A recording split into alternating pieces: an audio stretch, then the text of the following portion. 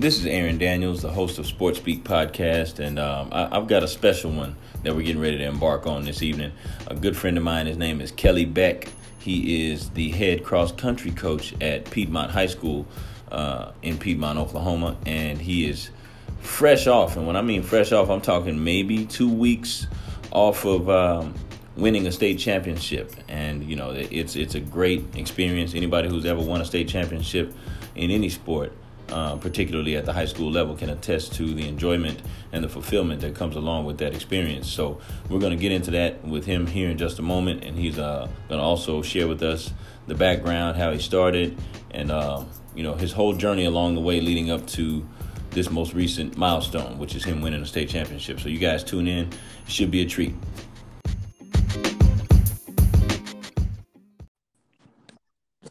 Sports Speak Podcast. I'm your host, Aaron Daniels, and today we got a really, really special guest with us this evening. This guy is fresh off of winning a state championship. He is the head cross-country coach at Piedmont High School. I got to make his acquaintance about 2 years ago when I started my first stint as a head coach at Piedmont High School. That'd be back in 2016. One thing I've always admired about this guy is he's in the same mood every day, even if he's not in the same mood. You'd never know the difference. I'm talking about Kelly Beck. Coach Beck, how you doing, sir? I'm doing great. How are you, sir? I'm doing great. Hey, I'm pretty sure congratulations are in order, but I'm going to give you mine anyway. Congratulations on a memorable run this season. Oh, thank you. It was quite a journey, and I enjoyed it a lot. Well, good deal. Since I know that's probably the milestone that's most present in your mind, we'll go ahead and start there and work our way backwards. How was this whole journey from the summertime when you guys are preparing for the season that's coming up throughout the season before you got up until up to the playoffs or the postseason, whatever the terminology is in your world, and how were you able to get the troops together and then keep them together throughout? Well, it actually probably started last fall. We came within 5 points of the state title last year. Mm-hmm. The guys it stuck in their craw, it stuck in mine, and we just kind of used it as motivation, and we started summer workouts, and those guys, we always had good buy-in, usually from the top guys, but everybody was there. Hardly anybody missed a summer workout. They worked their tails off, and that was their driving goal. We've got 5 points we kept talking about. So we just kind of, worked from there, got into the season. We thought we had a really, really good team. We had 3 fantastic senior leaders, Blake Cope, Jaden Barker, and Paul Welch, who all medaled state last year, and they just kind of set the tone for everybody else. I mean, you've coached, so when your best players are your hardest workers, it makes things very easy. Absolutely. And that's a huge deal, because a lot of times, whether those guys and girls are ready to step up and embrace that role as a leader, when they are one of the most gifted, if not the most gifted, they're kind of thrust in that position by hook or by crook. And but one thing I do know is that all of these guys are still kids. So were there some moments that you can think back to during the process where you had to remind them about what that last year's feeling was like, just to get them back refocused? Not so much refocus. Some of the younger guys, yeah. Not those top 3 guys. They were pretty driven all along. But yeah, you just kind of have to, every now and then, you just have to, remind them of what happened last year, and then, what we're looking forward to this year, and just kept, try not to beat it to death, but let them know that it was important, that this is something that, this was a chance to make history. No boys team at Piedmont has ever won a state title, so that kind of became something they could rally around. Man, well, look at you, not knocking down barriers. Yeah. Good deal. Now, here's another thing I want to throw at you, and I actually talked about this with Coach Eric Ford a lot. I look at, and you can correct me if I'm wrong, but I look at wrestling and I look at cross country similar from the standpoint of your day-to-day workouts or practices or regimens could seemingly get mundane sometimes. And I'm not sure about all the nuances that go into the process of preparing to be competitive as far as cross country goes. But can you speak to some of the things that you were able to do as a coach to kind of keep the grind innovative, to keep everybody dialed in instead of getting distracted or bored with the process? Right. You just have to keep it light, especially like you said, it can get mundane, usually like early season, we'll do 2 hard workouts a day. And those are easy to keep the kids focused on because they're interval work. You get to see them a lot, but then, 3 days a week. And as you get later in the season, it can go to 4 days a week where it's just, hey, go run 8 miles, go run 5 miles. And to keep them focused on that, just kind of keep it light, let them know, that there's fun to be had in it. And, the good thing about those days is they can kind of run together where they can talk and keep things loose that way as well. Sure. How much do the weather conditions play a part in what you all are going to do from day to day? And I asked that because I can remember one of my days at Piedmont. I'm looking out the window when it was cold and the wind was whistling at us, and everybody's inside except for the cross country group. That's basically it. I mean, as long as there's no lightning, we're going to be outside running. Or if it drops to 20 degrees or 10 degrees, which, we don't have to worry about in September and October, but yeah, you just have to go with it. And actually they enjoy running in the rain as long as it's not like really cold or a torrential downpour. They can kind of find some joy in running in the rain. It cools it off. You can have some fun with the mud and all that. So yeah. That's another, kind of a way to change things up a little bit too. Sure. So they're still working on things and being productive, but you tricked them because they're having so much fun. They don't even think about it, right? Exactly. I was working with Mother Nature to get that done. That's what I'm talking about. Hey, now I know I saw you a couple of times get out there and hit that rewind button and actually mix it up with those guys. How often are you able to do that yourself? And secondly, how important is it to you for them to see you getting out there and getting in the trenches with them every now and again? I don't do it a whole lot. Just don't have the knees aren't real great. And, hey, I get it. But I will get out. I don't usually run, but while they're running, we're usually on a kind of a sort of enclosed area. I mean, we were out on like 14 acres, but I walk around the whole time, just kind of let them know I'm there. If they need anything, they know I'm there. Not so much those motivated kids, but there are some of those unmotivated kids you kind of got to keep your eye on a little bit. But yeah, just, they know I'm out there. And so hopefully they can take some, some kind of motivation in that. Absolutely. And obviously you found something that works. So I definitely can admire you sticking to it. Now here's another thing that I've always wondered about when it comes to strength training. I'm not sure how prevalent that is in you all's process. Is there any strength training that goes into cross country? No, not so much cross country. We do in track. Cross country, we don't do a lot of strength training. We do a lot of ab workouts. The core is just so important in running. It keeps them stable. It prevents injuries. So we work more on that. I know a couple of the guys do a little strength training on their own, but as far as a team, we don't do a whole lot. I'm not a big fan of it for distance running, sure. But everybody kind of has their own thing. I got you. Is there a part of having, I guess, too much body mass in your estimation that could serve it? Okay. Yes, it can. Yes, it can hurt you if you have way too much. So, like I said, the any weight work we do, even in the for the sprinters in track, it's one thing, but for the distance guys, we don't do a lot of it. Minimal weight if we do, and lower repetitions. I love it. Now I would think, and this is me being naive, I would think the more weight you're bearing could slow you down in terms of your pace. But is it more of an impediment to your wind as well? It can be, yeah. It can be both. Too much muscle mass, you lose a lot of that flexibility that you have. That's why you look at, most cross-country runners, they're long, lean. So it's just a different kind of running than, somebody who runs 100, 200, 400. Oh yeah, that's a major key right there, Coach. Mm-hmm. Now, here's something else that I know me, being a teenager and even being an adult now. Man, listen, I feel like as long as I'm awake, I'm always thinking about what I'm gonna eat, Coach. But I have to know, just looking at it from a common sense standpoint, your intake, as far as what you consume, can affect your athletic performance. So, what would a balanced diet or a healthy diet look like for a cross country runner? Well, it's kind of on, each kid. Some of the guys are more serious about it than others. You know, plenty of plenty of protein, plenty of carbs. Stay off the sugar, stay off the soda. Get your energy from your carbohydrates mostly. Don't you know I really like to see the guys eat healthy. Things like vegetables. Stay away from the bad granola bars, maybe stay towards things like Cliff bars, water, water, water, water. Can't drink too much water.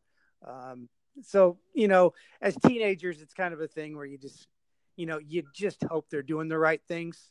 Once they, if they decide they want to go into college, they're a little more strict and regimented with it, but again, I've got, like say Blake, kid is very picky about what he puts in his body. And that just kind of goes to the self-motivating, that he's got to keep himself in tip-top shape. So that's a beautiful thing right there, Coach, because I think you just magnify, the sort of that balance between, the demands of being a competitive athlete, but also allowing them the space to be kids and sort of make their own decisions to some degree too. Yeah. And you can't just, at that age, you just can't push them too hard because then you're going to get pushed back. They're still kids. So, but when they find it on their own, it's always a beautiful thing, isn't it? Oh yeah. And that's what I loved about these guys is when you're doing cross country, because it's not, say basketball or wrestling or football where there's a coach, every time you turn around, there's a coach standing there. Right. So these guys have to do all the right things on their own. When you go out to run 5 miles and you have a pace you got to hit, I'm not standing there with a whip and yelling at you. You got to do that on your own. And that's, I think, what really impresses me about the top-notch kids I have on my team, that they really have that. So. Oh man, and yeah, I'm glad you mentioned something about a pace that you have to hit. I mean, is that determined strictly by a number that you missed previously, or a number that you have to get to in order to qualify yourself in a certain domain? Or how does that break down? We like what we base everything off of mostly is their 5K time, because that's a race, so 3.1 miles. So you base off basically what their personal record is. And then you have different variances of how you want to run. So, a couple of days a week are going to be easy runs. So that's a light pace. We call it conversational pace. And that's going to depend on how fast your 5K time is, how fast that is. And then when you go into interval work, it'll break down. So, if you run this much at a 5K, your 800 pace needs to be here. When we do 800s, or do we do 1,000s or mile repeats? So it's based off of times, and then it's also kind of easy run, hard run, tempo pace, lactate threshold pace. However you want to do that, depending on the workout you're doing, is based off their PR. So. Okay, now that makes a whole lot of sense. Now you just connected a few dots for me right there, Coach. Okay. I love that. Now, I've always wondered what does an off season look like for a cross country program, or do the majority of your athletes transition to track in the spring? Most of them transition to track. We've had a few wrestlers. We've had I got my best girl this year is a basketball player. So she goes into basketball. Some of them go into swimming. But yeah, for the most part, most of them jump right into track. So once the season's over, we usually take just 2 weeks off where we do nothing, just no running, just relax. And then we'll get back into, pick up just kind of light, and then work your way, back into track season. At the end of track season, kind of the same thing. take a couple weeks off, and then we'll get back into it. Usually we go, middle of June or so. And mostly through the summer, it's mostly just kind of mileage based. You just put in the miles because that's what helps you later in the season. And then as you get, into the season, you'll go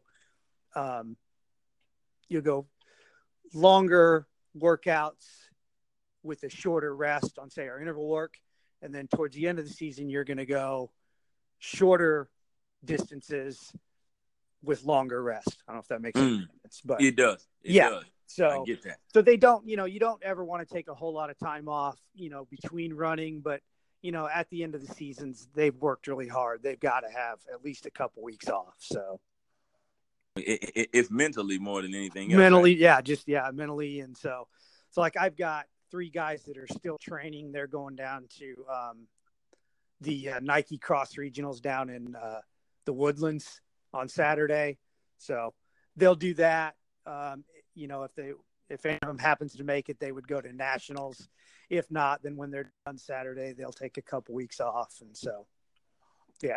We did. So I'm guessing as a whole, is the cross country program still on that hiatus right now, or has that 2-week grace? Yeah, we still got, most everybody, like I said, the ones that moved on to other sports did that. The ones who are still with me, that aren't still training, they're on their 2-week hiatus, and we'll probably actually extend that out. They'll probably go out and run on their own a little bit, and we'll start back into track once we get back from Thanksgiving break. So. Awesome. Now, break down the differences, if you can, between running cross country and running track. The distance is the major one. It's more of especially, the mile and the 800, which some of my guys do, is a fast race. I mean, you used to think of, the 800 and the mile as distance races, and they're really not anymore. They're pretty speed oriented races. So the training's a little bit different. You still got to get the mileage in because we kind of train them to do the mile and the 2 mile. But yeah, and then I just think it's a little more not so structured in cross country as it is in track. You go to track, you have an event, and then you sit around and wait. Cross country, you just go out, you run your race, and you're done. And I enjoy cross country more than I do track, just kind of that for that reason. So sure. Well, hey, man, you got to know where you. That's right. Now, I got one more question regarding you as a coach before we talk about your journey. Okay. But what would let's say for the sake of a scenario, you have an athlete who says to you, Coach, I want to go and run at the college level, but maybe this particular kid hadn't been very sought after up to that point, and now your season is over. All right, and I can remember being in some spots as a basketball coach where in the spring you had a lot of universities having sort of some open run. Sort of like a tryout, so you could go out there and sort of sell yourself. Is there such an outlet for a cross country athlete in that same boat? A little bit. Most kids that go to run at the college level are going to do both cross country and track. So they basically kind of have the track season to kind of get, if they get missed in the cross country season, they have the track season to get those, get people to notice them that way as well. So it's kind of like a continuous season they don't have. One of my runners is signing with OCU, Oklahoma City University. So he goes out after and he spends a day working out with them, visits the campus.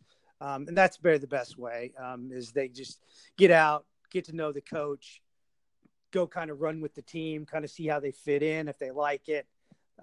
That's the way it's been. So.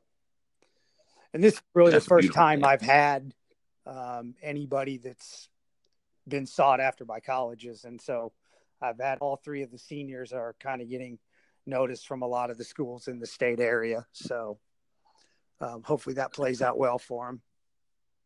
And look at you, Coach, putting good players out there. Yeah, we man. did. They say good athletes make good coaches, right? Yeah, that's what they say. I'm hoping some of these guys go into it. Absolutely. Yeah, we got to be able to pay it forward. Exactly. Now, listen, let's talk about Coach Beck. Now, I know you're a very selfless guy, but I feel like yourself is the easiest person to talk about. So, when did your athletic career start? I'm gonna pretty much assume that you got a lot of running in your background when you were an athlete. When did your journey get started as an athlete? I mean, I always loved running, but we never really had. We had middle school track, but we didn't have middle school cross country when I was in school. Gotcha. And then I, just got into running cross country in high school. I loved it. Ran a couple years of track. Wasn't really my thing. And then just, after I got out of high school, I just kind of let it go. And I don't know why, because I loved running. I just kind of gave it up. So after high school, I went to work for company my dad had worked for. I moved from Nebraska to Louisville, Kentucky, and lived there for a while, and then got an opportunity to move out to Oklahoma to manage a facility over in El Reno, and got out here. We were here about a year and a half, and upper management showed up one day and said, "Hey, we don't need your services anymore." And so we were just kind of now talk about reality smacking you in the face. So we're out in Oklahoma. We don't have any really family out here. So I just, we didn't know what we were gonna do. And I told my wife, I said, I've always wanted to be a teacher. And so I went back to school, finished up a bachelor's, got my master's, and first place I applied was Piedmont High School, and I got the job. First year there, I worked as a football assistant, and then the cross country coach left, and I just threw my name in the hat and said, this is something I think I'd like to do. And, I never even thought about being a coach. And now I can't imagine life not being a coach. It's truly, it's one of the most, just, not just the winning, a couple Saturdays ago was fantastic, but just, you're there seeing the kids grow, seeing the joy on their faces, before it becomes serious and a business, it's kind of the pureness of the sport. And so it's just, it's great. I love it. Oh, it surely is. Anytime we get to pour into these young people and then watch them take some of what we give them and, watch it fester and then they spread their wings and leave the nest, it's a beautiful thing. Yes, it is. Fantastic. Now, it sounds like you had 2 or 3 big-time milestones in 1 year, okay? You finished schooling, you got hired as an assistant coach, and then it looks like you ended up taking the reins as a head coach all in one school year. Yeah, basically. Right? Yeah, it was I worked, football in the fall. Come that spring, I put my name in, and they gave me the job. And, so it was all within – I started they hired me 2 weeks before school started. And by the next year, I was, in 10 months, I was the head cross country coach. So I think they just kind of took a chance on me, and, hopefully they're happy with the results. Oh, yeah, man. Hey, kind of hard to argue them at this point, Coach. Now, can you think of some things as an assistant in the role of an assistant coach that were useful to you once you got to sit in the driver's seat as a head coach? Because I believe once you followed, especially when you had great leadership above you, it just grooms you in such a way to where you're really good once you start to lead. Yeah. I learned a lot from some of those guys, and Coach Bill, Coach Ghosten, just fantastic guys. You see the way that they treat kids. And that, that rubs off on you. And then, the first year I was, the head coach, kind of trying to learn my way. But then I spent that spring with Coach Brucker as his assistant on the girls soccer side. And I learned so much from that guy. He knows how to handle athletes. He treats them well. He's got a winning mentality. So, it's just, I learned a lot from him about being a head coach. So, and then we kind of switched, and then now we spent a couple of years as his assistant. He's been my assistant for 3 years now. So, I've learned a lot from him. Hopefully maybe he's got a few things for me, but it's, I would consider him probably, my coaching mentor.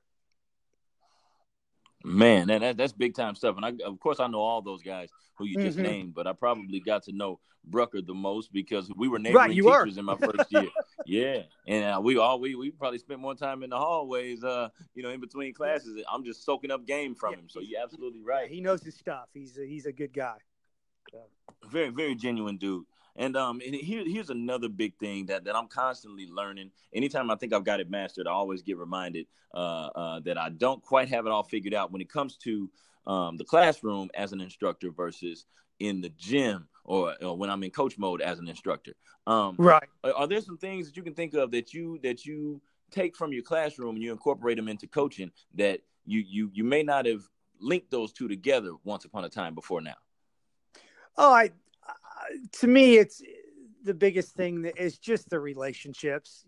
Get to know them as people. If you get to know them as people, if they see that you care, and it works in the classroom and on the course, in the gym, wherever, they're going to trust you. They're going to respect you. They're going to, base the old adage, run through a wall for you.